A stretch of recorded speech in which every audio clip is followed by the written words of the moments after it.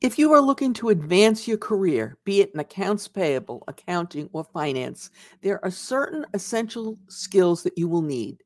These skills are essential if you wish to advance. That is, if you wish to get promoted or get a new job in another related department. Make sure you stick around until the end when we discuss one that I believe is not only essential, but you won't succeed without it. Hey guys, I'm Mary Schaefer, founder of AP Now, the place where you go for all the latest business intelligence if you work in, manage, or have responsibility for the accounts payable and or payment function.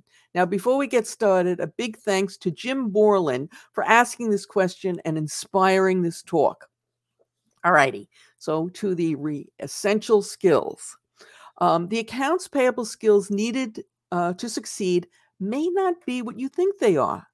As time goes on, the ability to enter data as quickly as possible will be less in demand than some of these other skills that we're going to discuss, and they'll be more important. So let's take a look at what these other skills are. Attention to detail. Now, this has always been important. Accounts payable has to be accurate when they're processing both invoices and when they're making payments. This requires a high level of attention to detail. And too often, you look away, you lose your focus for 1 minute, and wow, before you know it, you've made a duplicate payment. You've let an invoice go through that has a price that's on it that's not correct, or something of that. So very detailed oriented, attention to detail. The next skill that's pretty important is time management. There's a large volume of invoices that have to be processed, payment requests that have to be made, vendor inquiries that have to be responded to, etc. So if you're not able to manage your time well, then before you know it, you're not going to be able to get all the work done in a specific day that you have to. So you have to know yourself, you have to plan your day, and then take it from there. Adaptability, okay? This is becoming extremely important as we move from going to a more manual process to a more automated process that is going to require additional skills, new skills as we learn new technology. There's more analytical requirements made of us, etc. And there's also all sorts of new things that we have to learn to do that we never did before. So you need to be adaptable so that as one part of your job goes away, you can take on some of these other new required functions. Next skill, communication. Strong communication skills are important everywhere in the business world, but in the accounts payable function, where it's not an island, you're dealing with a lot of other people. You're dealing with suppliers, you're dealing with other employees, you're dealing with management sometimes. The ability to be able to communicate and interact with other stakeholders on a very regular basis is important because this is becoming a larger part of our job. The next one, and this is important, is having good problem solving skills. Now, it's really easy to identify a problem. And in fact, in accounts payable, you have to troubleshoot problems all the time and resolve these issues. And ideally, you do this before the payment is due. But when you identify a problem, the best practice management recommendation, not only for accounts payable, but for accounting, for finance, basically for everybody, is that when you find a problem and you go to management with it, you need to also go with a recommended solution. Now, they may not take that solution, but at least by finding and making a recommendation, you show that you are thinking about it. And by the way, if they don't take your solution and they go with something else, you might want to just go back and analyze why they took that. Is that a better solution? Should you have thought about it? Sometimes it won't be. It's whatever, they go their own way, but anyway, it's a way to enhance your problem solving skills, if you will.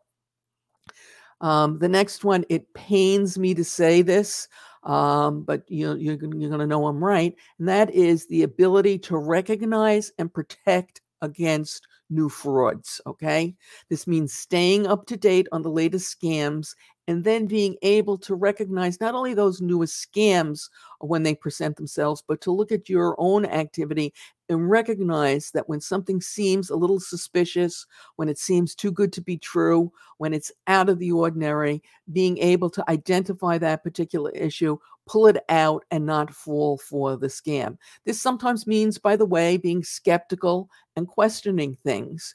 But what you don't want to do is fall for whatever the scam is or whatever particular pressure tactics or scare tactics that some of these fraudsters are trying to use.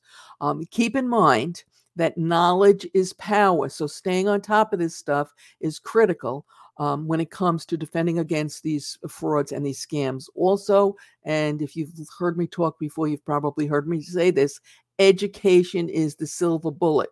So not only getting all the latest information for yourself, but making sure that your staff has all this latest information so that you can all protect against the fraud together. So as soon as you learn of a new fraud, make sure you share it. Even if you don't know how to protect against it, just share the information with your team, with your staff, with management. Sometimes just knowing that the fraud is going on is enough to protect the organization. My best example of this is some of these gift card frauds that are going on. Just knowing that crooks are playing games with gift cards puts you in a better position to recognize that fraud when that phony email comes into your inbox. Okay, next issue, and this again requires constant updating.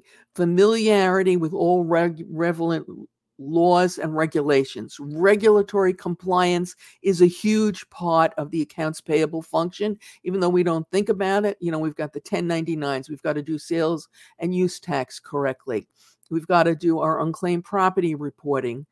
We have to know about whether somebody's an independent contractor or an employee. We have to know how to differentiate that. If you're doing business internationally, you have to know all about your 1042s. You have to know how to use TIN matching. You have to know, getting W-9s. There is a ton of stuff that you need to know. So staying familiar with relevant laws and regulations, another part of your job if you want to succeed. Now, before we get to the last episode, if you like this episode, please give us a thumbs up. And if you loved it, please subscribe. We produce new content for the channel 3 times a week. Payment and accounts payable issues such as these are discussed on Tuesdays and Thursdays, and we have fun with Wordle on Saturdays. Okay, moving right along. We're getting there. You need technological proficiency. You must be comfortable using financial software and technology that your company is using to manage and analyze financial data. This means, keeping up to date with Excel at a minimum. If you go to work in an accounts payable function or anywhere in accounting, the assumption is you know how to use Excel. And and there's a lot that you can do with it. So anytime there's something new that comes out, and there will be, make sure you be on the leading edge. You learn how to use it.